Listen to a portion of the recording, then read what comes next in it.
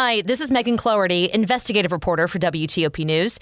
If you like top news from WTOP, we think you'll love our new podcast called The DMV Download, where we take a more in-depth look at the biggest local stories of the day happening in our area. We hope you check it out. Of Maryland issues advice on monkeypox. I'm Kate Ryan. We're hearing from the sole survivor of a lightning strike near the White House earlier this month. The head of the CDC plans to shake up the organization. And Rudy Giuliani appeared for about 6 hours before a special grand jury in Atlanta. It's midnight. This is CBS News on the Hour, sponsored by Liberty Mutual Insurance.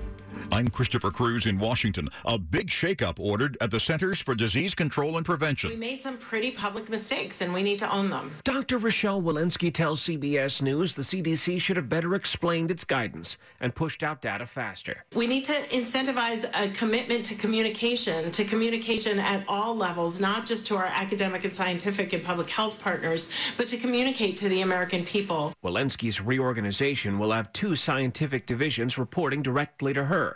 Promotions now based heavily on published work will be retooled to focus more on improving health impacts.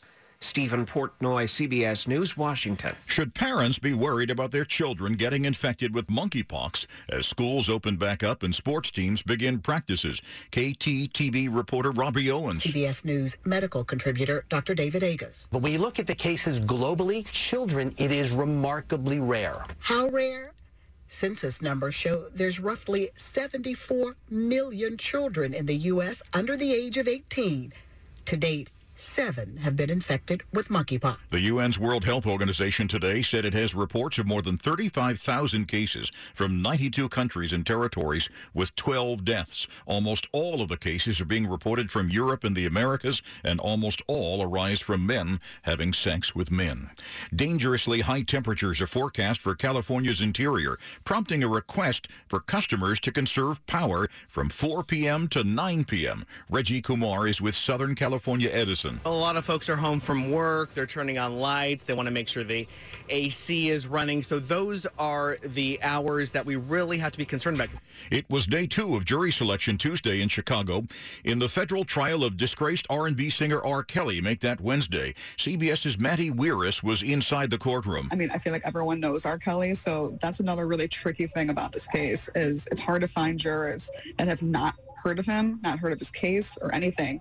It seems like the older generation of jurors that come in don't know him. So there are possible jurors that will be completely unbiased, like know nothing about him as a person or his case.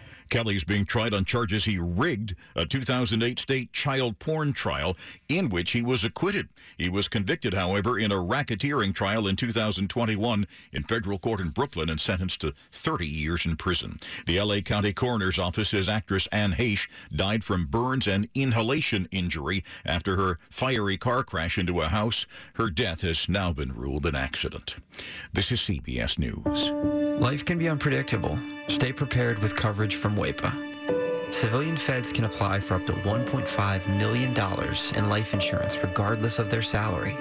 Explore new products including group short-term disability insurance, where you can apply for benefits up to $6,500 a month to replace income while recovering from a covered short-term disability. WAEPA will help shape your policy to meet your changing needs. Visit WAEPA.org today. WTOP at 12:03. Thursday morning, August 18th, 2022. Might see a lingering spotty shower, otherwise clearing as we head towards daybreak. Some patchy fog before dawn. Lows in the 60s. We're at 65 right now. I'm Dean Lane. We do indeed thank you for taking us along for your morning ride. Topping the local stories we're looking at for you as we do head into this Thursday together. What should Virginia school kids know after they take history and social science classes?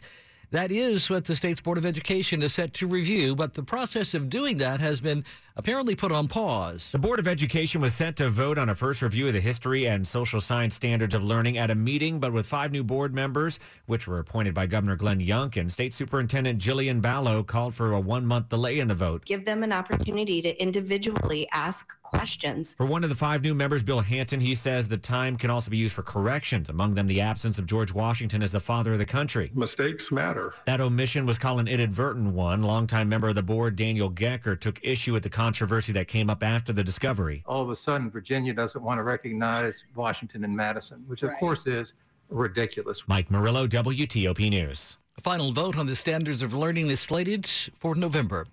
WTOP at 12:04. Maryland needs to come up with a consistent policy for universities that object to the creation of similar or identical academic programs at other schools. That is the finding this week of an assessment of the Maryland Higher Education Commission.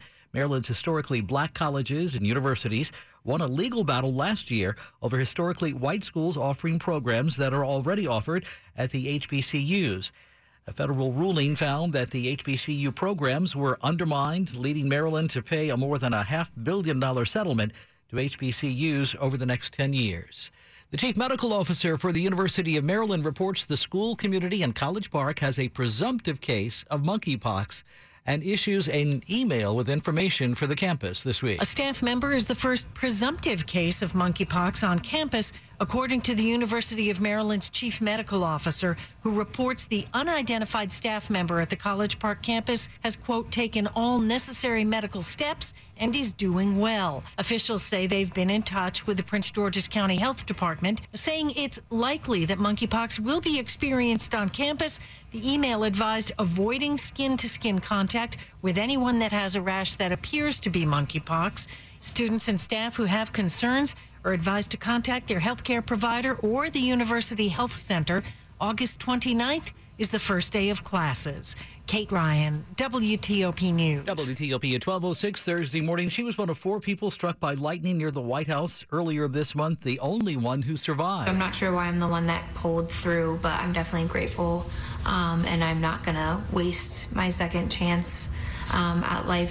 Now, Amber is sharing her story with our news partners at NBC4. She says bystanders rushed into action that night to keep her alive long enough to get to MedStar Washington Hospital Center, the only burn center in our region. Dr. Taryn Davis is with MedStar. What she went through is so rare and so often not survived.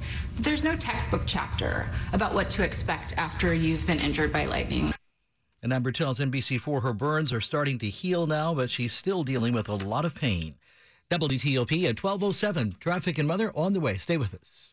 Hi, this is Kathy Onyefrychuk from Northern Virginia. I've lived with MS for 28 years and am passionate about raising funds and awareness for the National MS Society. I do this by leading a family team of walkers each year for our local Walk MS, by participating and working on our Together for a Cure luncheon, and being involved in other MS-related activities held by the National MS Society. I do this so that they continue to provide funding for research and services to allow people like me to live their best lives possible. My greatest hope is to help in any way I can to move us closer to a cure, so no one ever needs to hear the words, "You have MS," ever again. Please visit WTOP.com/MS